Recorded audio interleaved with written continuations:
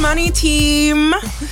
This whole series, we've been trying to help give you the guidance you need to glow up and increase your financial IQ. There's more to evolving as an entrepreneur than just listening to our podcast, of course, though that's a great start for That's right. you. It's a great start, and it's helping me too. That's right. So today, we want to introduce you to the 3 E's of entrepreneurship: educate, explore, and empower.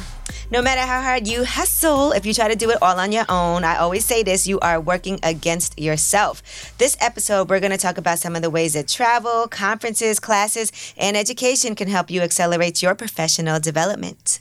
But first, let's do our accountability check-in. Woo woo! Amina, Okay. come on. Accountability check-in since last time. My running shoes came in. They Yes. feel really comfortable, and we are about to schedule some exercise together. Now, we've been talking about those 10,000 steps that you're doing.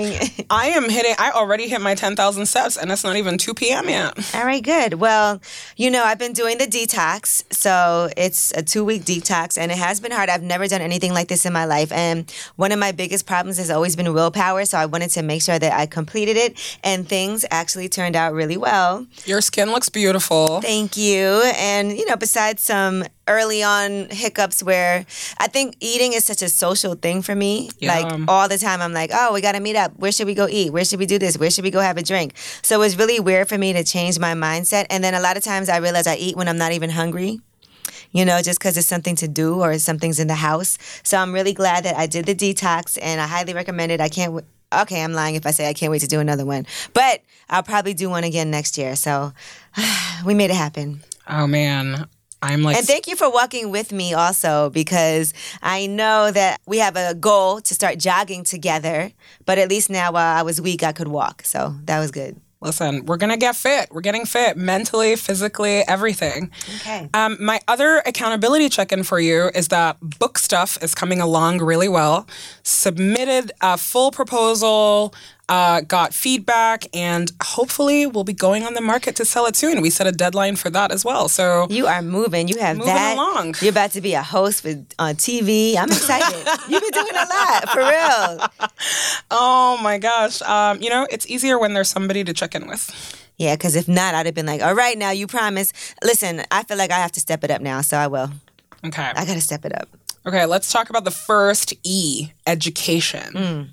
So what's your educational journey been like, Angela? So I will say, and I really always am trying to make sure I go to schools and promote education to the kids, because it's been one of the most beneficial things for me in many different ways. I grew up in Brooklyn. I went to public school until 6th grade, but then I was in this program called Prep for Prep, where they actually send kids from like urban neighborhoods without money to private school. Yeah. So you have to test to get into it. There's like an IQ test, interviews, and then like some tests. And so only a few kids are chosen. So I was fortunate enough to get chosen to be in the program. And they basically prepare you so that you can do really well in school and go to college. So my whole life, I've always been trained like at some point I'm going to college. And since I was young, I knew I wanted to major in English because I used to love to read and write. So even when I was like 5 years old, 6 years old, I was like, I'm going to be a writer when I get older. So I went to private school from 7th grade to 9th grade. I went to Poly Prep in Brooklyn. Then I ended up going back to public school, but we moved to Jersey for 2 years. And then my parents sent me back to school in Brooklyn because I was a bad kid. I was not focused. I was a straight A student, but I used to cut school a lot. But I'll tell you something, when I learned when I went to college, I ended up going to Wesleyan University, which was great, in Middletown, Connecticut. Thank you. I'm actually doing a TED Talks there in April. Yay, that's awesome. Which I'm excited about. But what was great about it for me was it was a small liberal arts school. They had a great department for English. And I met a lot of great people that later on in life have been really instrumental in me getting to where I got to in my career. A lot of great people went to my school, and I advise anybody, make sure you use that career resource program that's available to you when you go to school. And you pay to go to class. So I was like, okay, I'm not going to miss all these classes that are paid for. And I was a lot better at attendance when I went there.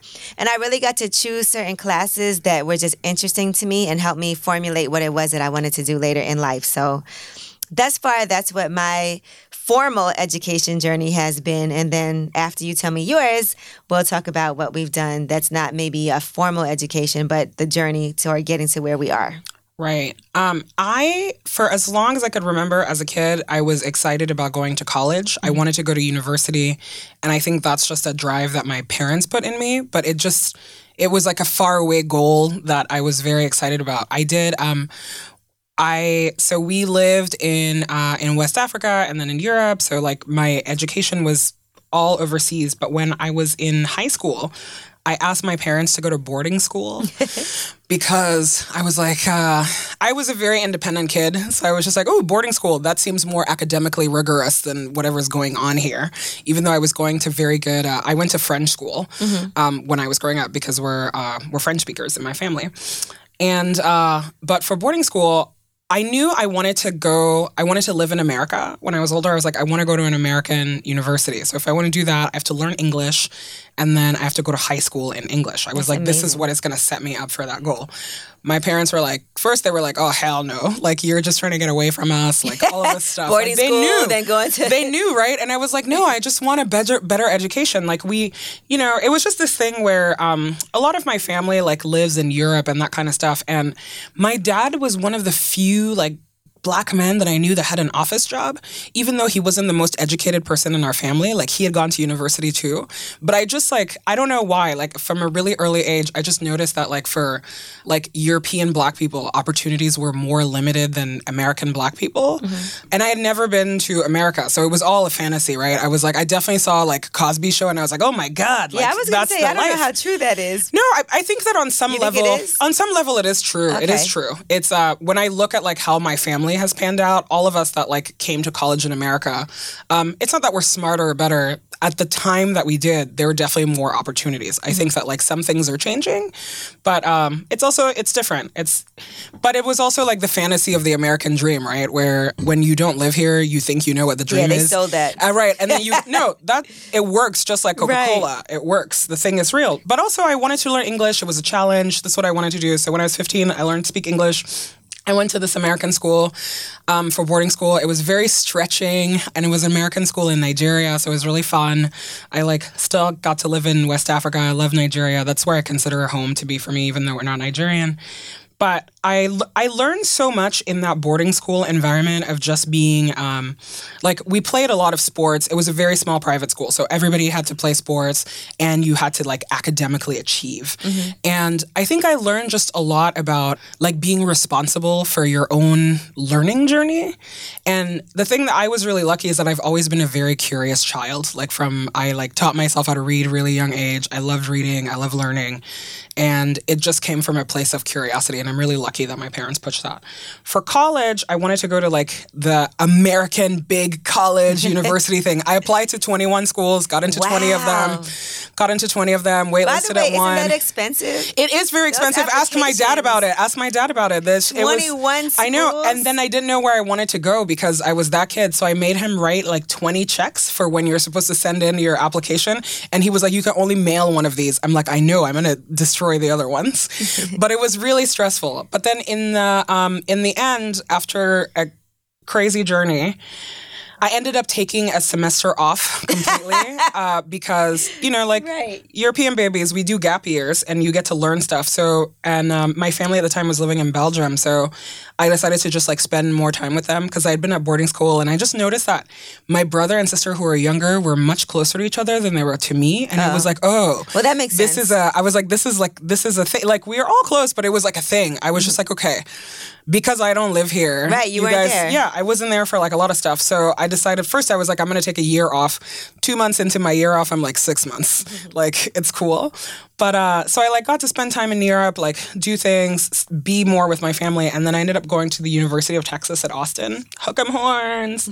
And it's that. I was like, I wanted big school 100,000 people. I want my name to be a number, all of that stuff. That's so interesting because I wanted the opposite. Man, and I wanted a big football program, with a great basketball team, all of this stuff. But the thing that happened is that I enrolled in the liberal arts school at Texas.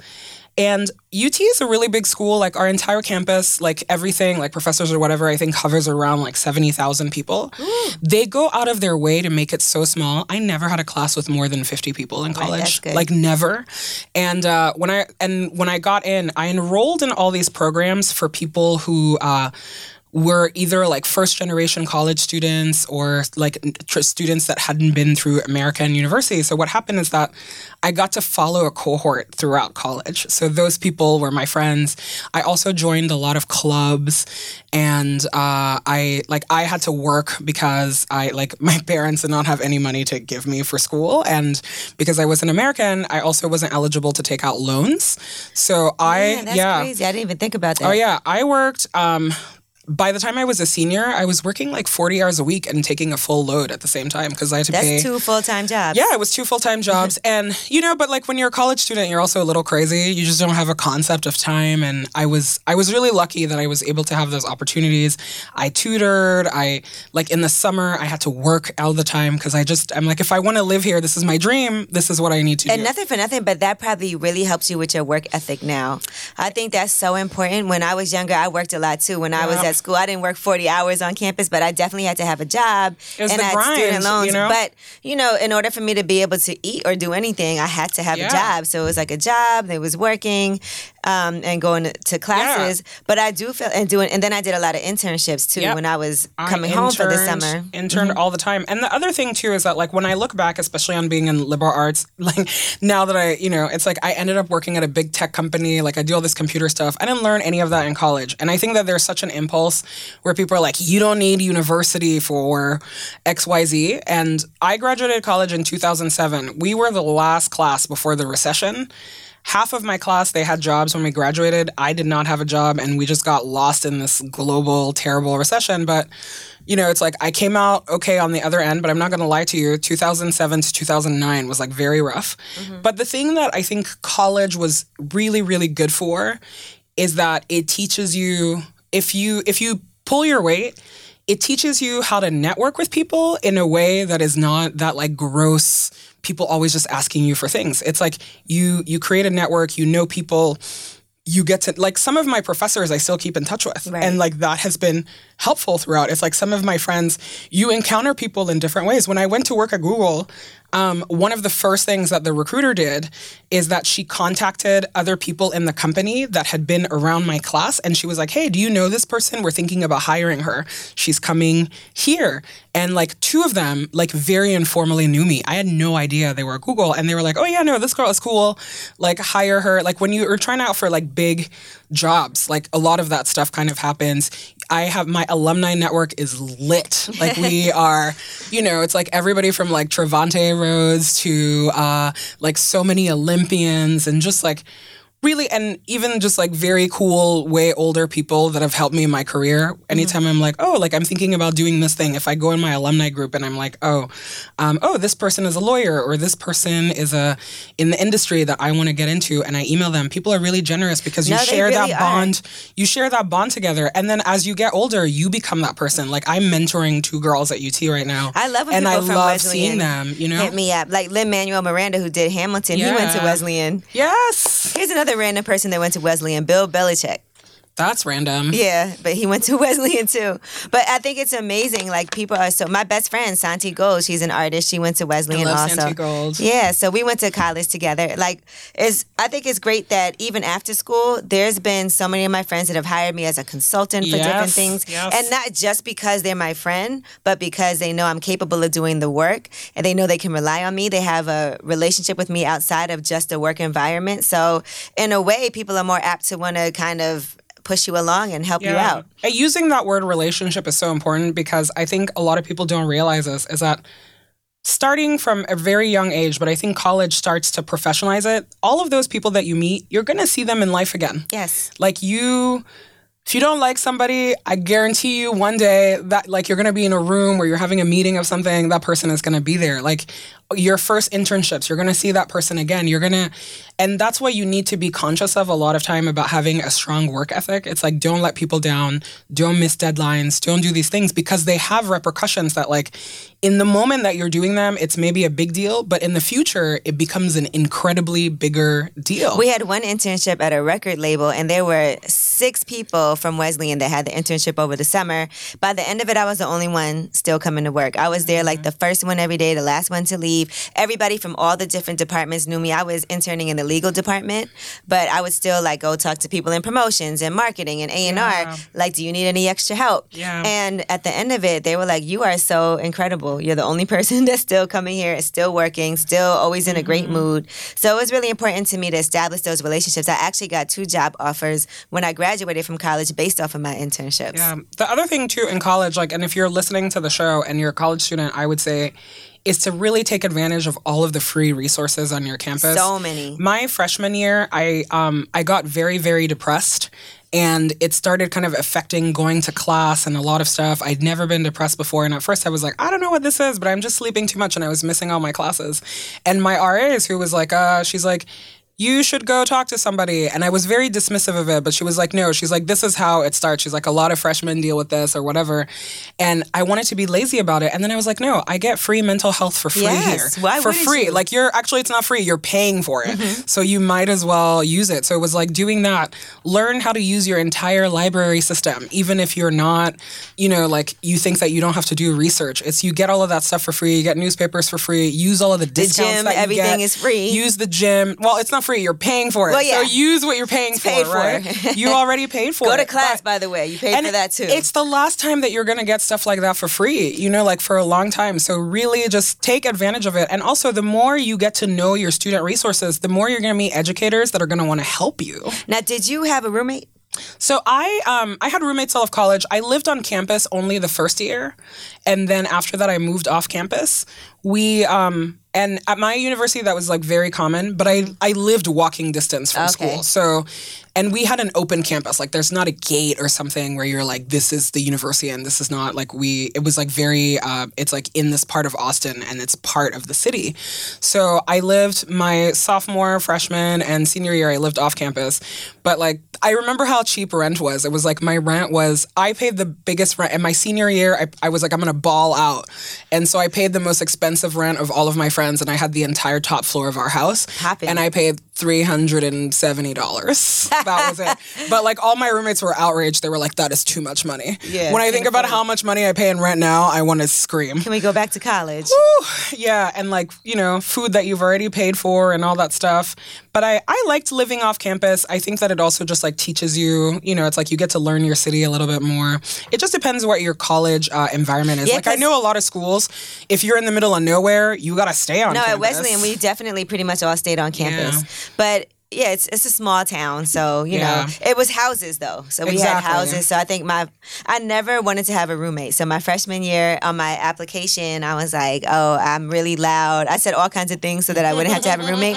And then the second year, Santi was like, oh, we're gonna let's live in the Women of Color house. Let's join the group, and then we can live in a house. So I ended up being the co-chair, and she was like the treasurer or something of the Women of Color collective on campus. So we had a nice house to live in, and it was like 6 of us in one house.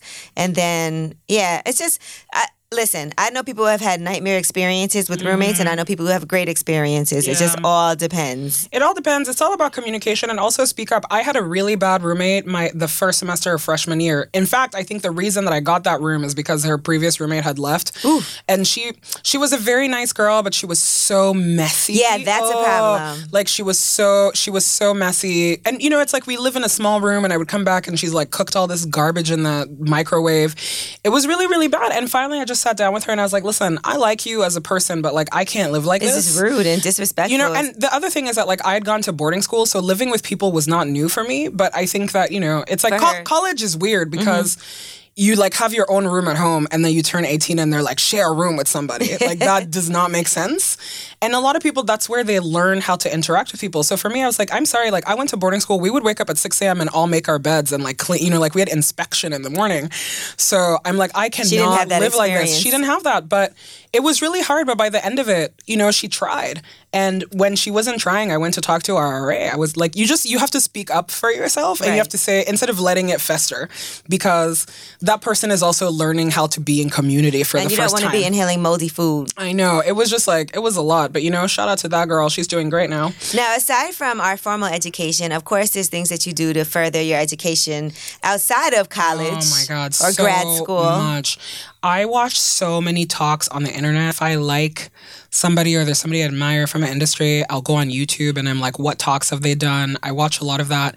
I also like to teach myself things. Like that's how I learned how to code, honestly, was just like from going online. Because when I got to my first job, I remember they were like, on the first day, they were like, write a press release. I gone to liberal arts school. Like I've never encountered a press release in my life. And I remember I went on Google and I was like, how to write a press release. I was like, you have all the tools. You can find everything. You have all the tools. And I remember being so scared. I was like, they're going to fire me today. And then they didn't.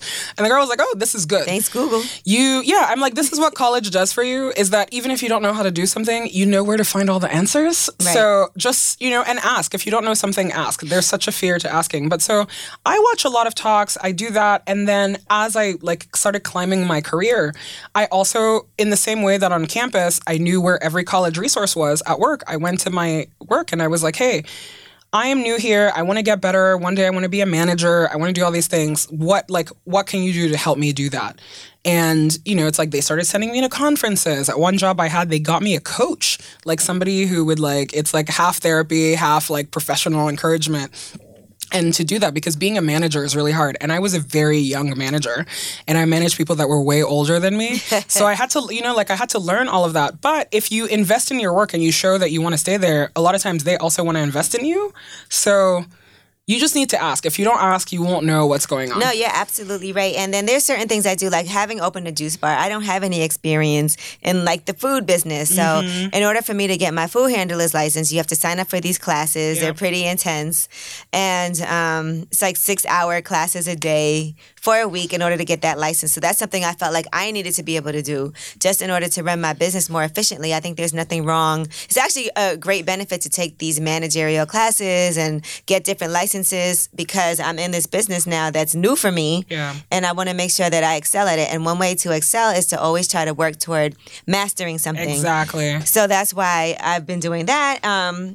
I watch a lot of things also online with what I want to learn. Even for me doing radio, it was something I had never done before when I started doing radio. So in order for me to do that... That's so crazy to me that there's a time that you weren't doing radio. Oh my gosh, yeah. I didn't know what I was doing. I started when I was 28. Wow. So I had no idea what I was doing. So it was something I really had to educate myself on. And so that was me watching documentaries, reading other people's biographies, autobiographies. I feel like that helped me a lot as well. And even for what I do for a living, trying to make sure I'm up on stuff, I'm always researching things. Yeah. I'm always watching documentaries. I'm always watching movies. I'm making sure that I'm up on what we're going to be talking about. Yeah. I have to make sure that I'm constantly doing research. But I do feel like the structure of taking a class, you can take an online class. Yeah, there's resources like lynda.com, Masterclass. There's so many ways that you can learn. You could look up the local community college where you are. I did that when I wanted to learn a little bit more about accounting. Right. I'm not a good bookkeeper. I could pay somebody to do it, or I could try. And my community college had a class that was so cheap. And so I did that. And now I'm I'm not going to be an accountant one day, but I know how to keep my own books. Yeah, so that's one of the most important things. No matter what, always keep educating yourself. Yeah. Always keep learning. You never know everything. It's important to know that you don't know. And also, don't be afraid to try something new. I think a thing that I hear from a lot, I love you saying that you started radio when you were 28. I think I didn't know that about you. I really thought that's what you did right after college. And when I think about what I wanted to be when I grew up and the first job that I had, what I do now is so completely different. Right. It's so completely different. And I would have never had the imagination to be here's what the thing that I'm doing now. That's what I want to do.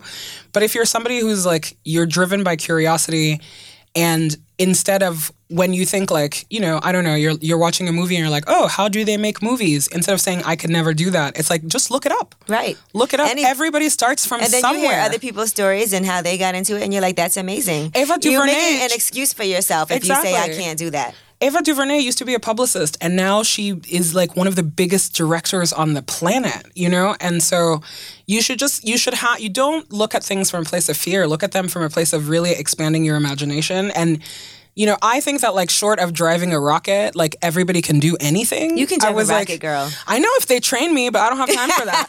But but in the meantime, I'm just like, there's a way to learn everything. Like, people are not smarter than you. They're not like whatever. Stop talking yourself out pursuing your passion and your goals. And if you're going to be an entrepreneur, you have to do lifelong learning. And sometimes you got to start back over from the bottom. And there's nothing wrong with that. If you decide you want to switch careers, take a pay cut, you have to start back at the bottom. You got to humble yourself and make it happen. Yeah, so we also talked a lot about college, but the other thing that is true is that vocational training is also available to a lot of people. Like one thing that was like actually great about Europe is that you get to decide. So you like when you're, I think it's like at the end of high school, they're just like, what track do you want to be on? And it's obviously very geared towards your grades come into this a lot. But some people get to go to university, some people go to vocational training and whatever. And honestly, like vocational training, there's a ton of money in that too. Like, like carpenters and plumbers are out here making way more money than we are. Are you kidding me? And so I think too that like if you're somebody who wants to learn like a technical skill, like, I don't know, I'm going to use like making furniture, for example, or you want to learn manufacturing. Audio engineering. Yeah, audio engineering, like these kind of specialized things, like there's training for that. And so for as much as we're like pushing college, like college is not the only way to learn, and it's frankly not the best way to learn, and some people don't benefit from it. The thing is that like whatever learning path you're on, you need to take full advantage of. Right, period. There's no right way to say this is how you have to get educated, but make sure you get educated somehow, whether it's life experience, vocational school, college, grad school, whatever it is that you decide to do. Mm-hmm. And be around people who also want to learn. Like that's the other thing when you're an entrepreneur that's really big is that your peers are who motivate you. Like you see them doing things and you can ask them how to do that, learn how to do that. And that's the thing about our community, right? If you don't know something, you probably know somebody who knows how to do it, and they will help you through it. Okay, so the next E that we're discussing today is exploration, right? So a really very intuitive way to kind of change your own perspective and horizons is literally to go somewhere different. Travel is really important, and it honestly will tie in back into your entrepreneurship in the sense that like the more you go out of your comfort zone, the more you're going to be able to have experiences that will broaden and enrich you. No, for myself, I have never traveled outside of my neighborhood the only place I went growing up was to Montserrat, where is an island in the West Indies where my mom is from. But other than that, we've never taken any trips anywhere. So that was the only place I'd ever been until I went to college. Outside of New York and New Jersey. So it was weird for me when I went to college. One of my friends, her family had a timeshare in St. Martin. And that was the first trip I ever took, not with my family to where my grandfather lived, but like on a real vacation that was kind of like me and my girls. And we only had to pay, I think, $50 like cleanup fee for the actual timeshare. Yeah. So we all went there. And it was really fun. And I was like, wow, this is amazing. Like I'm, a grown up on a trip with my friends. But I do regret that when I was younger, my parents, we didn't do things like, they make fun of me all the time. I've never been to Disney World ever. Me neither. Do you want to go together? You think we'll have a good time? I don't know. So I've been to Euro Disney. I did not enjoy it. Oh, but man. Disney World seems intense on a different level. I feel like I have to bring a kid with me. No. But they said there's like adult stuff. People are getting engaged there all the time. It's all I see on their Instagram page. To me? I'm going to propose to you at Disney World. Get ready. I'm going to give you a ring so big your back is going to hurt. But yeah, so, it was a weird experience for me. And then after that, I realized how important it is to travel. I recently went and took my mom back to Montserrat like 2 years ago. She hadn't been there in like 20 years because we used to go all the time growing up. And then there were all these volcano eruptions, so you really couldn't go to the island. My grandfather had to leave. Everybody had to evacuate. So now I think there's only about like maybe 5,000 people that live on the whole island. But it was really nice to be able to relate to things that I grew up going to see, and I didn't appreciate it as much as I do now. Yeah. When I was young, I didn't appreciate going to visit, where my mom and my whole mom side of the family is from. But now when I go back, it's amazing to me because you see things so much differently as an adult than you did when you were a kid. But I also feel like it's really important to get outside of your comfort zone. Like you said, I remember when I was in college, I had this boyfriend, and he had never left his neighborhood. He was from Jersey, never went anywhere. And then he went to come see me at college. And one day he said to me, you know what? I wish I would have seen this when I was younger growing up, because maybe I would have felt like I wanted to go to college too. Because sometimes exposure to something is all that it takes for you to be inspired to want to do something bigger. So even traveling, I started working for Wu-Tang. I worked for Eminem, and I went on the road with them. I went on the road with Eminem's clothing line, going to different cities. So that was exciting for me to be able to see how different it is. I know I'm from New York, so sometimes I'm so quick with everything. I talk fast. I want everything to happen really quickly. And even when I go to different cities, I have to slow myself down and tell myself to relax. I'm not used to people being friendly and polite and saying hello and greeting me. Just certain things when I was younger. When I would travel, like to see where my mom was from, everybody was so nice, polite, laid back, calm, and I'm so hyper. It actually made me adjust my thinking about having to just be nicer to people and slow myself down. Yeah, I think for me, travel is a huge part of what made me who I am. I was really lucky that I grew up traveling. The first time I was on a plane, I was 10 days old. So that's been my whole life. My parents, we moved countries, we did stuff. But also West African people, we go far. When you go to university, you go really far. And it's I think about it now, we were not even, I wouldn't even call our family middle class when we were growing up. We were definitely not comfortable middle class. We were definitely struggling for money.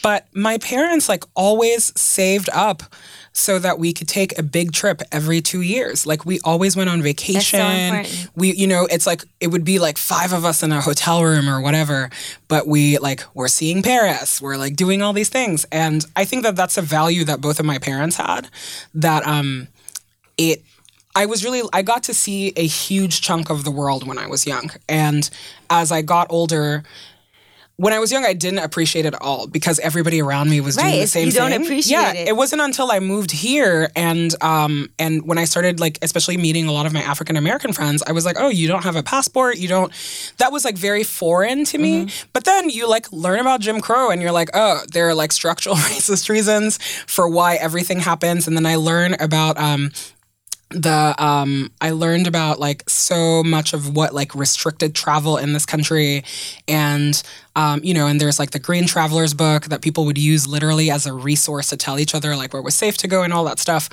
But I think a lot of times, when people talk about travel, they don't realize what a huge privilege it is and how much money it is. But for me, the privilege that gave me is that and I traveled a lot even alone as a kid, unaccompanied minor. My parents would ship us back and forth that way. That's crazy. Yeah. The first time I went on a plane alone, I'm pretty sure I was 11. And so it's doing customs, going to the airport. I knew how to do that from a really young age. And even now with my friends, I notice that I'm that person. I'm give me all the passports. That's how I am now because I travel so much now. Give me all the, it's I'm the one that knows how to navigate that. But that's because as a child, I always had that. And then when I went into college, I got to do that with my friends. But also then I got to explore the United States, which is so big. I'd never lived in a country this big. And so that, it's road trips and all of that was really fun. But as an adult now, traveling is part of my DNA. I think that it makes me a better person. It makes me a more compassionate person. And I think, too, that for women, it's really important to travel alone. You think so? I think so, because all of the narrative of, adventure and all this stuff, it's so, men get to go, but it's scary for us if we go somewhere alone. I don't even like to be alone like that when I travel. I know, That's but I think part of what it is. You should really challenge yourself to take a trip alone. You're going to learn so much about yourself. I fly alone, but when I get places, I know people. No. I love going somewhere where I've never met anybody before, and you just get to live like a local, because it kind of makes me feel like a kid. I like going places also where I don't know the language at all. I speak 5 languages, but when I go somewhere where I can't read or it just humbles me in a way where I'm there are a lot of people who live here who feel that way. Like they can't navigate cities, and we're so, like, especially in America, like everything is fast. We expect everybody to speak English. Everybody does everything. I'm so glad you said that. And you're like, the rest of the world is not like when this. I first went to Europe, when we were on tour, and you leave and everybody speaks a different language. Yeah. You could be going an hour away and you're like, oh, they speak a different language here because you're in Germany. Exactly. And, you're just you're going to France, you're going to all these different places and everybody's speaking different languages. And you're like, wow, this is so, and we expect them to know English. Exactly. And they do. You can live in Europe and not speak a lick of a European language anywhere. Somebody will assist you in English. That's true almost everywhere. But English speakers are very selfish. You go to Italy. It's like you go different places. Everybody knows English, and we expect them to know English. Yeah. And I do feel like we need to take more time to understand the culture before we go and make an effort. And I totally agree with that. I remember just going to Madrid with the guys and trying to order pizza. And I think in the pizza place, they didn't speak English that well, but I had to make sure there was no pork because I was with Wu-Tang. So I was really trying to stress like how to say that. Like, but I think that's also like part of learning. Like people are always so impressed that I speak so many languages. I'm like, actually, it's not impressive at all for where I come from. My grandma's never been to school a day in her life. She speaks more languages than me because we're, like we come from like trader like tribes, and you interact with so many people. But the thing is that like learning a language is a skill that everybody can have. Mm-hmm. You can do that. It exercises a different part of your brain. But also I find that it's like if you're saying that you want to like build a business and you want to be an entrepreneur or whatever, you are so limiting yourself if you don't think of the entire world as your market. Right. And so you're just like, that's the stuff that I think about all the time. I'm just like, oh, like, how do people in France work out? How do people how does this work in Africa? I have a friend who runs like a really good travel business and she takes people around the world. And you just see the joy and the like everything that people get. And you're like, yeah, because this is also education. You're learning and you're expanding your imagination. You're learning new things. And because you don't know everything, like all of the answers to everything in the world are not in the United States. If you go somewhere else, you're like, oh, these people do this thing much more efficiently, or they understand this other thing better, and you can incorporate all of that in your life. Even when you're dating somebody, some of the best things that you can do together are travel. Mm-hmm. That's how you really get to know somebody, when you get to travel with them and have that experience, because those experiences are lifelong presents. Like I love when we do destination things instead of just giving me a present. I'd rather we do something together. Yeah, no, I love that. I hosted an entire podcast on travel that you can listen to. And the thing about it that was great, honestly, was talking to just so many women who were... Everybody has their own travel tips, right? Mm-hmm. And that's the other thing that I really enjoy. All of my friends that travel a lot, I always ask them, I'm like, what's your one travel advice? And I always learn some new shit, some new stuff. Well, let's talk about some things that are our own travel tips. Because myself, I travel a lot for work. And so in order to reward myself, I use those points that I get. I always try to make sure... the travel rewards. I try to make sure I travel on the same airline as frequently as possible so that I can get a certain type of status as a member of that, whatever SkyMiles program that they have. Mm-hmm. So I do that, and then I like to use those points to reward myself with a vacation or a trip or something like that. Also, even being able to upgrade when you have a certain status on certain airlines, it's easier to upgrade. I get to upgrade like to economy comfort for free. Sometimes I get upgraded to first class for free. Yeah. So that's great. And it's really important to check back. Sometimes you can upgrade and pay to upgrade to first class, and it might be like $20 more than what your ticket was. But it's always worth checking to see what will it be for me to upgrade instead of just waiting to the last minute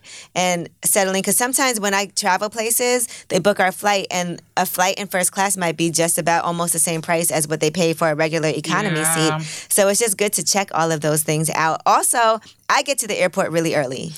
I'm not about that life. I'm about that life.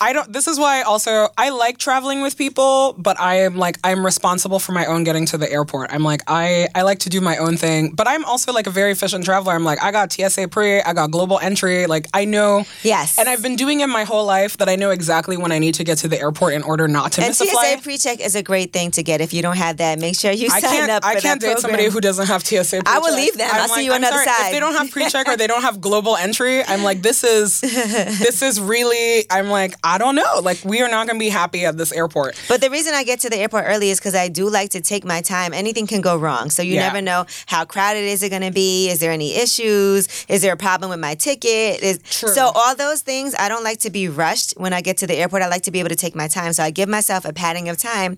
And then because of my status from flying on the same airline, I get to go in the Sky Club. Yeah, all the and I lounges. can sit down and, have some tea, have a little snack, relax for a minute, because I don't like having to rush. And sometimes things have happened going to the airport where your flight gets delayed or canceled, and then you could have gotten on another flight if you would have gotten there earlier. True. And known what happened. So it's just important. You just need to, you need to just honor your own self and do that. So a lot of people always say that like travel is really expensive. And my answer to them is that just like education, it's an investment in yourself. Mm-hmm. So if it matters to you, you will find ways to make it work. One of my favorite things to do is to look up all of the airfare websites that there are. So airfares are basically every once in a while, somebody enters the information wrong on $2. Exactly. Like the flight is like $100 to Iceland. I bought a flight for $111 to Iceland from New York. But you have to like stay on top of these websites. There are a bunch of them. You can Google them. The one that I like they have a Twitter handle, and I just like look at the tweets all day, and I'm like, oh, do I have time to go to Barcelona for $200? Why not? That's amazing. And so the thing is that like you have to be flexible. You 100% have to be flexible because you're going to be flying, you're going to be flying airlines sometimes that you've never heard of. And you also just have to have the time. But the reason that I like doing that for myself is that it's like a great way to just like discover places I've never been to. Like I went, where did I go? Oh, I went to Martinique for $170 from New York over the holidays. And it was so nice. It's like there was nothing to shout home about the flight, but I was like, I've spent $170 in New York from my couch doing absolutely nothing. So the fact that I was able to do that, and then it's like I got to spend like 5 days on the beach. It was layovers bother you? Because I know a lot of times layovers might have a cheaper flight, but I prefer a direct flight. I prefer direct flight if I can hack it, but I'm also, for as much as I travel, I'm going to tell you a secret, I'm the most nervous flyer you know. So it's like I'm always like meditating and like medicating myself and all of these things. Like I'm going to Australia in May, and I'm very... That's a long flight. How long is that flight? That flight is so long that they don't make a plane that does a direct flight from New York to Sydney. You have to have a layover. So in those cases, I love layovers because I'm just like, okay, I get to get out. I stretch my legs. Eat. I can, and just like, and the layover is in LA. So I'm thinking, I'm like, oh, maybe I'll just go a day early and then I can do that. So I don't mind layovers. I just don't like them to be inconvenient. I don't want like a 7-hour layover. But if the layover is an hour, I never check a bag. I have not checked a bag since before Barack Obama was president. Like I don't. Wow, I don't know how you do that. Because I always end up having to check a bag. Sometimes I ship stuff to myself, and I feel like anything could go wrong with that. Not at UPS where they have tracking numbers for everything. If the thing goes wrong, it's somebody else. But that's the other thing about traveling too, is that you just have to be flexible. Like I've gotten places where my luggage didn't get there or something, like if they put it in the cargo hold, it didn't get there. And instead of just being mad, I'm like, this is the whole point. Yeah, you can't get mad because there's nothing you can do about it. To quote a great poet, how you gonna be mad on vacation? And that's another tip I will give you is don't be rude to the people working at the counter or the people on the plane because they have a lot of power over you.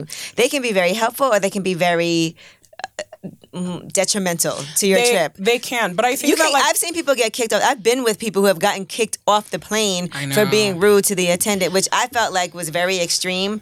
I'm just saying, when you travel, just make sure you keep it calm, get to your destination where you have to go. If you have any issues, deal with it after, but you don't want to have those holdups.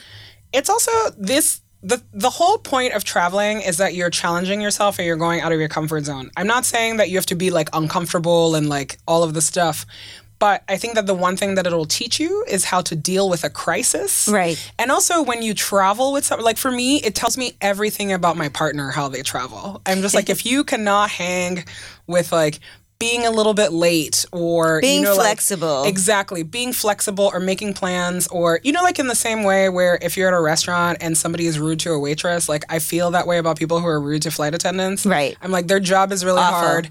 They have to do so much emotional labor just to like make you happy. We're flying in a tin can in the sky.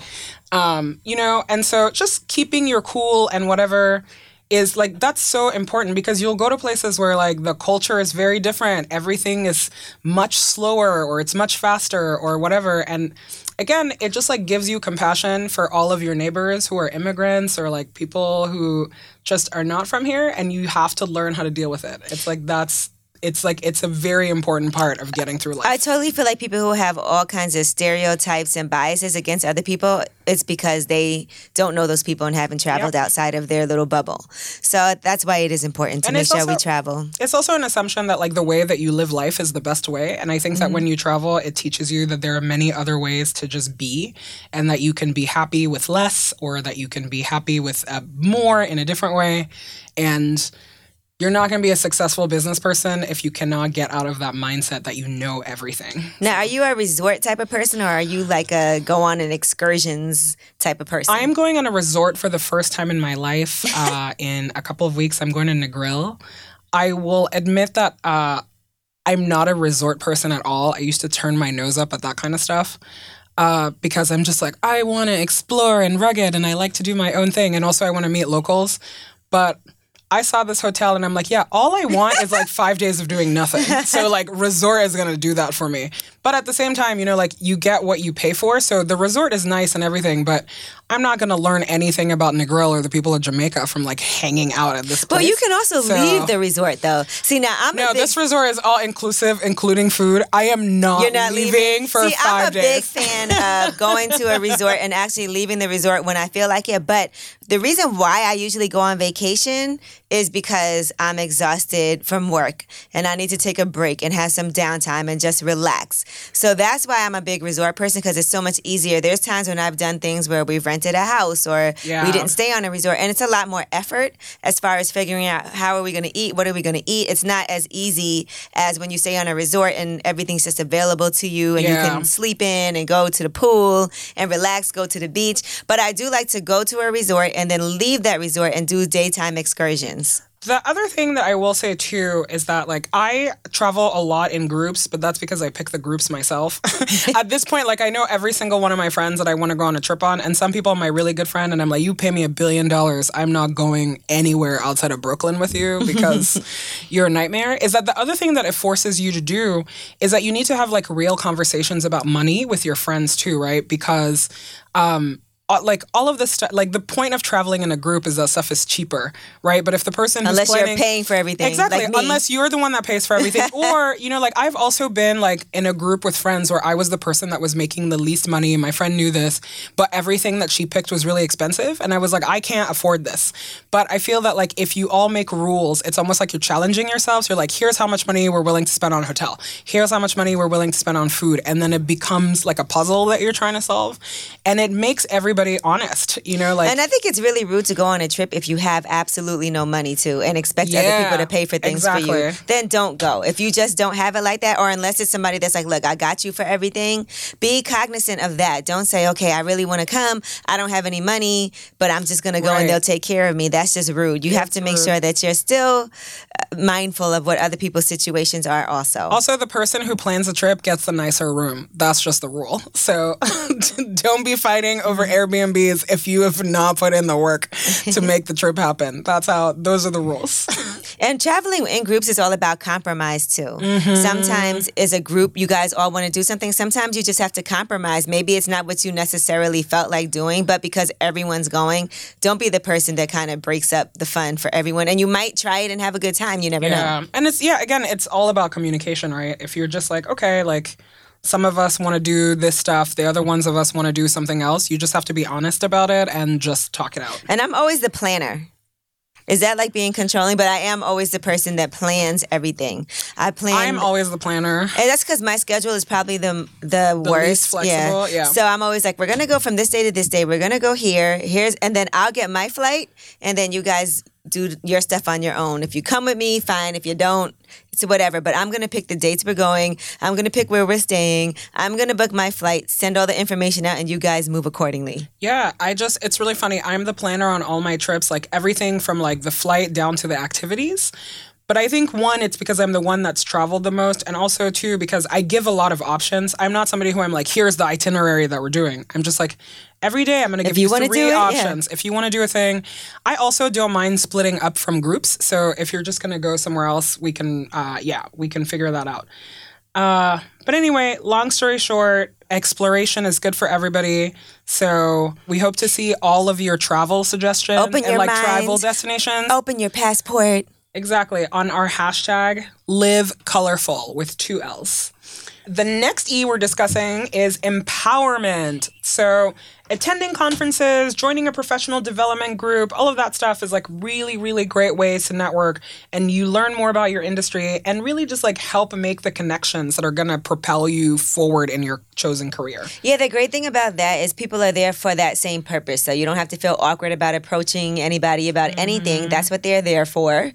And you also are in a room with some like-minded people or at a conference with like-minded people. So there's a lot more probability that you'll get something accomplished. Yeah. I'm really lucky that I'm part of a couple of groups that really facilitate a lot of stuff for me. I founded something called the Tech Lady Mafia. That's basically just an organization that it provides more opportunities for women in tech. The group has grown really big. Now we're encouraging people to find other groups to join, because the thing too about networking groups is that the bigger they get, the diminishing returns like really set. But if you're like a woman in tech, there's so many of these groups that you can join. And just like even asking your coworkers about them is great. For podcasting, we have a group called Ladio for like women in audio, and we get to like share resources together, and we like help each other on everything from like salary negotiating to just like job opportunities. And the thing that's really good about all of these things is that like we have meetings in person, but a lot of times it happens online, so you don't have to be in the same city as everyone really to feel like you're getting a benefit out of them. But like, you know, and I've mentioned before, like I'm really active in my alumni group. Like I consider that to be like a solid foundation that I have. And a lot of groups that I was in college, like I was not in a sorority, but I was in a lot of like volunteer groups and things like that. And we like keep, and in a leadership group that it's been, I think I graduated college over 10 years ago now, but I still keep in touch with all of those people. And I found work that way. I have found opportunities that way. I found apartments that way. It's, you know, it's just like, you can use these connections to just basically figure out whatever it is that you want to do. One thing that's been really beneficial to me, I've been trying to learn more about investing and finances. So I actually started this event called Wealth Wednesdays that meets once a month, and it's at the Juice Bar, and we bring different experts in every single month just to educate people on different ways to invest, and also just financial education, relationships and finances. Also, if you want to figure out how you can save for your kids' college education, there's ways to do that. It talks about millennials and money. State Farm was part of that one that we did, and Google came in. I know you used to work at Google, just to talk about different ways you can use Google to help grow your business, and just things like that, you know, that are really beneficial for everyday life. How can I invest my money? What should I be doing to start my own business? How are some ways that I can talk about money with my partner? What are some things to do that I can make sure that I'm set up for the future? Because that's something I felt like I always was lacking in. So that's what made me decide to start something like that. Yeah. You know, like one thing that I always complained about when I was really early in my career is that I couldn't find a mentor. And I like everybody that I worked with would say the same thing. And then one day we realized, well, actually, like, you know, like finding a mentor is hard. Like I'm going to keep looking for one. But the truth is that we can also mentor each other. You know, like we have all the skills. And then I started looking at like everybody who was kind of in my own, you know, like they were in the same boat than I was, like whether they were at my job or they were just in my industry, other places, as a resource that like I could use. So we started informally meeting. We would help each other. And, you know, the thing that was really good about that, I think, especially for women, is that there's just like people always say that like women don't help each other. And that's not true at all. Not true like, at all. It's so not true. Or they'll say like, oh, if there's only 2 Black people at this job, they won't get together or whatever. All of that stuff is not true. And I have found that like when I was generous to people, that stuff came back to me like 10,000 fold. Like when I was like the bottom of the ladder and I didn't know what I wanted to do, I would email someone and be like, hey, how did you get to do what you want to do? Or how can I go to this conference? Or how can I do that? People really showed up for me, and they don't owe you that. If they don't do it, don't be annoyed, because they literally don't owe it to you. But if somebody like gives you even 5 minutes of their time, that's a blessing. blessing. It like maximizes for all you can. And the more that you climb in the ladder, the more you should be doing that for other people. I try to set up office hours that I do every couple of weeks for people who are just like younger in the industry who want to learn from me. If you email me, I will try to get back to you in timely manner. And you know, it's like just lean on your own peers. There's not enough like older people to mentor all of us that's going to work. And to be fair, now that I'm becoming older too, I'm like, oh, they don't have it all figured out. Like everybody wants a mentor. Everybody wants somebody to teach them. But if you can look at your own friends and be like, what can we teach each other and how can we carry each other forward? That's really going to help you. And we have some examples of professional development groups that we can give you too. You know, obviously you talked about your Tech Lady Mafia. Busy Girls, that's a platform for young female entrepreneurs. They want to start a business, open an online store, post original music, share inventions, and more. So they have this whole Busy Girls Entrepreneur Program, which is a series of summer camps, after school and weekend programs. They've helped over 2,000 girls from ages 7 to 14 start their own business. Yeah, they're like really, especially like if you're in tech, like we said, there's so many great groups like Black Girls Code, who was started by Kimberly Bryan, who's one of my heroes, and I'm so lucky to know her. And she just runs a group that like empowers girls of colors like 7 to 17 to become innovators in STEM. So if you have like a little sister or a little cousin or somebody, you know, like Kimberly's group is literally telling them that they can be scientists, they can be engineers, they can do whatever they want, and they can have fun doing it. There's a group called Women Who Code for those of us who are not 7 to 17. And Women Who Code like has so many resources to help you how to learn coding, but also how to expand your leadership skills, your networking, and like getting recognition from your industry peers. They also have a great job board and a database for scholarships and free tickets to conferences. So again, like if you're in STEM, these groups that we mentioned are really good, but just do a deep Google, and there will always be a professional group. Start your own career. Group, by the way. And if there's not one, that's what Tech Lady Mafia is. We started our own group because I hadn't looked for these other groups. And did double the work for nothing. Right. I just joined one of them. Even somebody who I look up to, MC Light, she has her own thing with Dr. Lynn Richardson, who co-wrote the book Your Man and Your Money, How to Get Him and How to Keep Him. Woo! They have this annual empowerment conference for female entrepreneurs. It's called the Wealth Experience in Miami. And it's all about cultural issues, financial empowerment, health and wellness, mentorship, educational opportunities. It's a 3-night event. So things like that I think are really important for us. Yeah. And then there's things like the Female Founders Camp in Austin. Here in New York, WNYC started hosting Work It, which is a festival for women podcasters. This is the 3rd year, I believe. I've been to all 3 of them. You know, the thing is that like just find a conference that like meets your needs. And yes, like these conferences all cost money. Like we're not going to lie to you.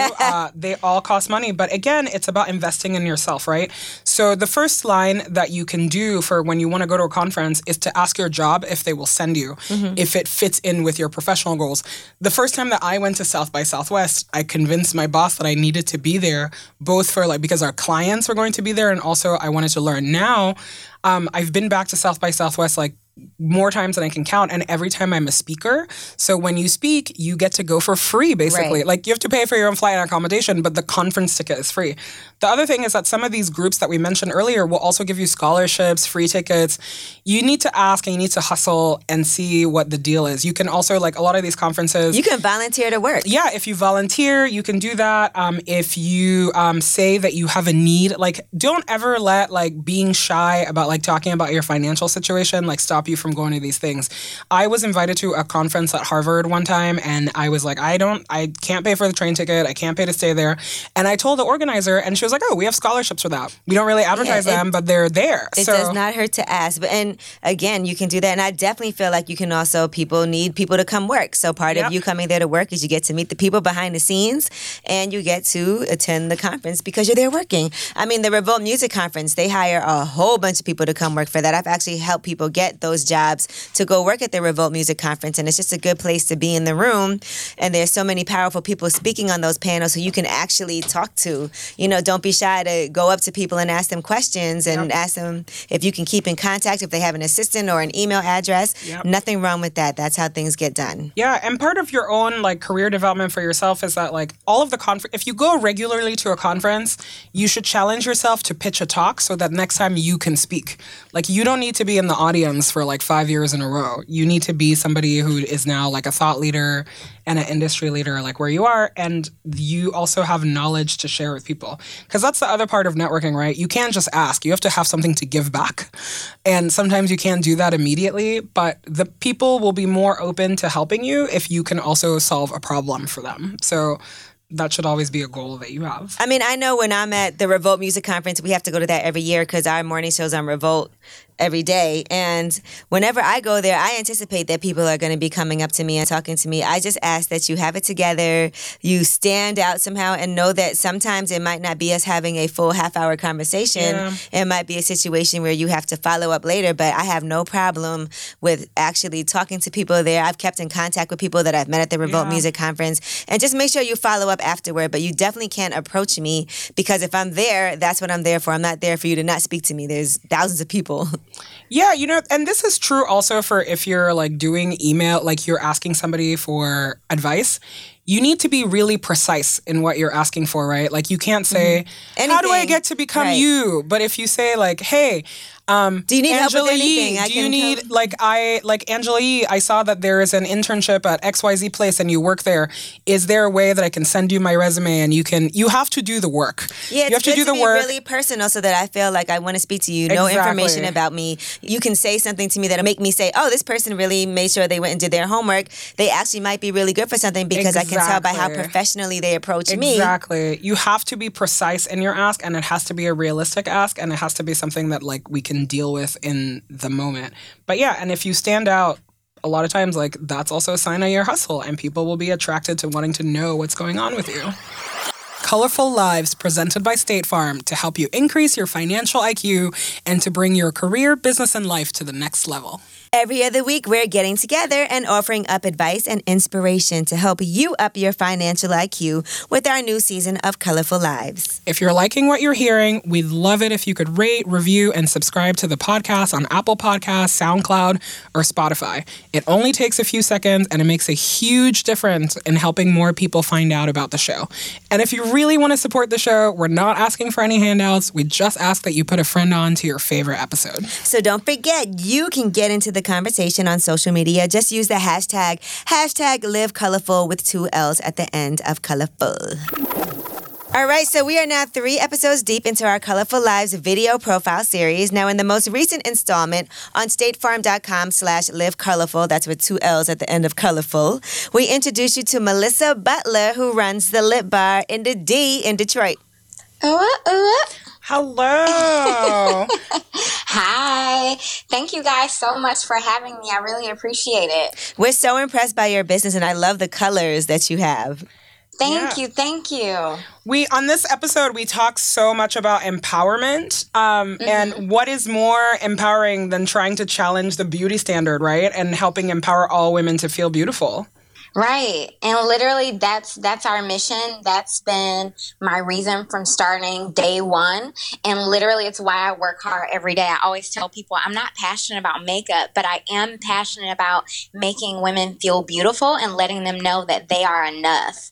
And we do that really through representation. Now, you also had a nice cushy corporate job, but on the side you were making these lipsticks in your kitchen. Yeah, I started my career on Wall Street. So I didn't come from a beauty background. I didn't grow up playing in makeup.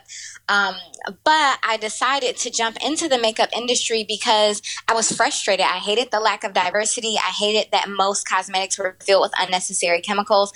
So literally I would work on Wall Street 60 hours a week, come home, make lipstick in my kitchen so that I can have like these colors that were out of the box or these colors that suited my skin tone without compromising my health.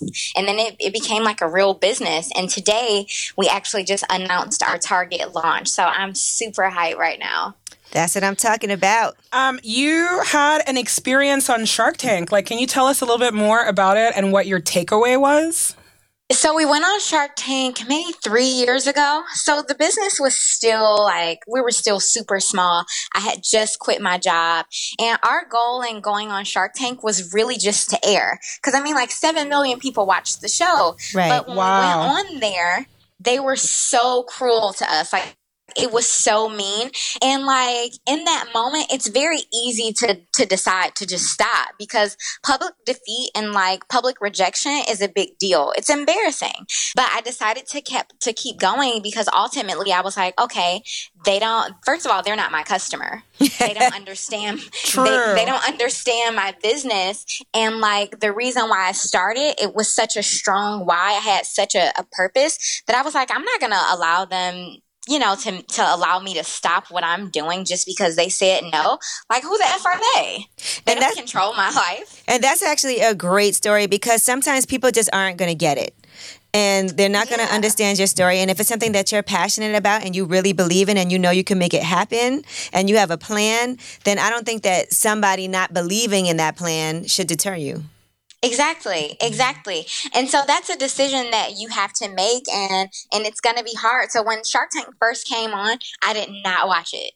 I didn't want to watch it. I didn't know what they were going to show, because we filmed with them for probably an hour and 20 minutes, but what you see is only 8 minutes. So they're like chopping and screwing it to make it good for TV, which I get it. I mean, ultimately it's a TV show, but I didn't want to watch it. But it ultimately ended up being like the best thing for my business. They've just aired it like 15 times now. They aired it on Black Friday. What a present. And then it just came back on last week. So, I mean, I'm super grateful for the experience. And it created a whole community of people who just wanted to rally behind us, believe in us. And it's crazy exposure. And truthfully, maybe things would have went differently for your company if they had decided to get involved. Maybe it wouldn't have worked out the way that Lit Bar has.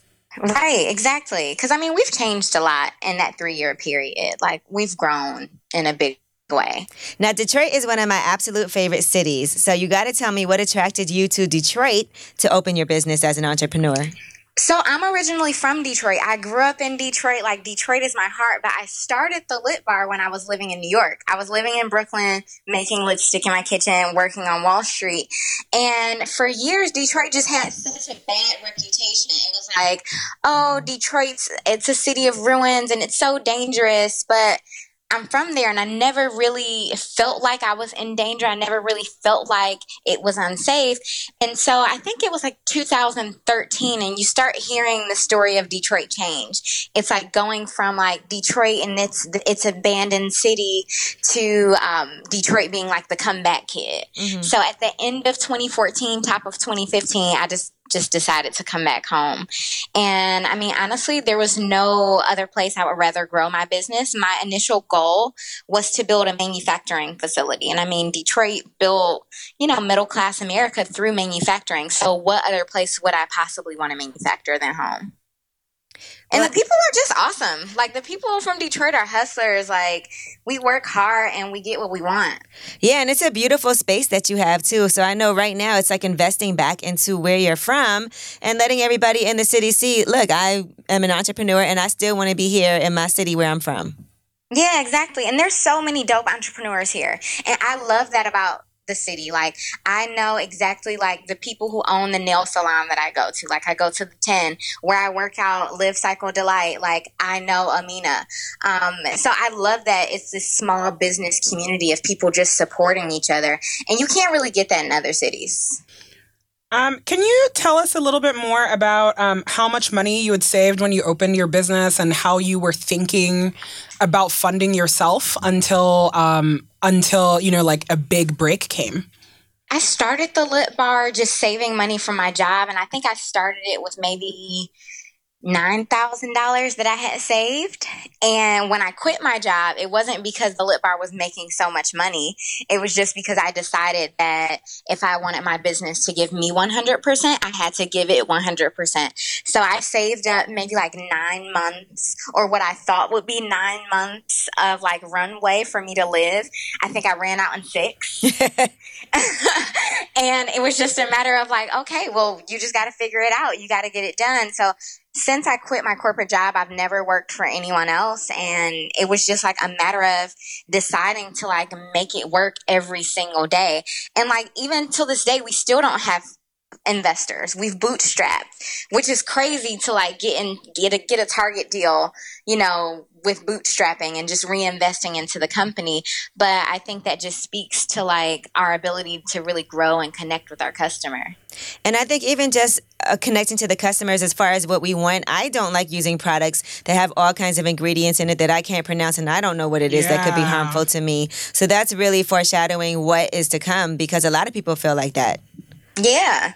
But you know what? In 2012, it wasn't like that. Right. We had to like convince customers like, yeah, no, I promise it's okay. It's vegan and cruelty free, but yes, it will still work. It was a matter of like educating the consumer, because they thought that if it was natural that it wouldn't work, or it wouldn't be like a bold enough color, or, you know, that it would just be a crappy product. And now you see the customer's mindset change, where they now prefer natural or vegan or organic products. But it wasn't always like that for sure. You were really ahead of your time. Oh, thank you. And you're really challenging, you know, like the entire beauty standard, which is, it's, you know, it's a really, really big goal, right? So how have you been like thinking about that, and what have the challenges been for you, and how are you seeing things change?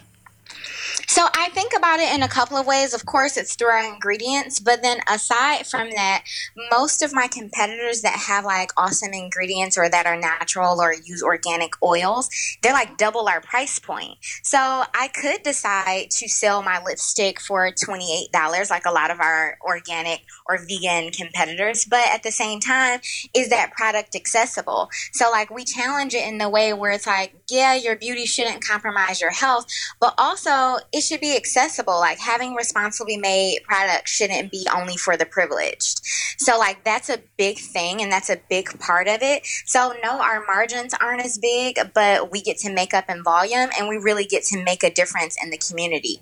And then for me, it's like, I grew up questioning my beauty often. And so I felt like I didn't necessarily have representation within the beauty industry that validated my beauty. So I want to make sure that no matter what photo shoot it is, no matter what color we're producing, that it speaks to a wide spectrum of women, because representation matters. If the world is saying beauty looks like one specific thing and you don't look like that thing, then how are you supposed to feel?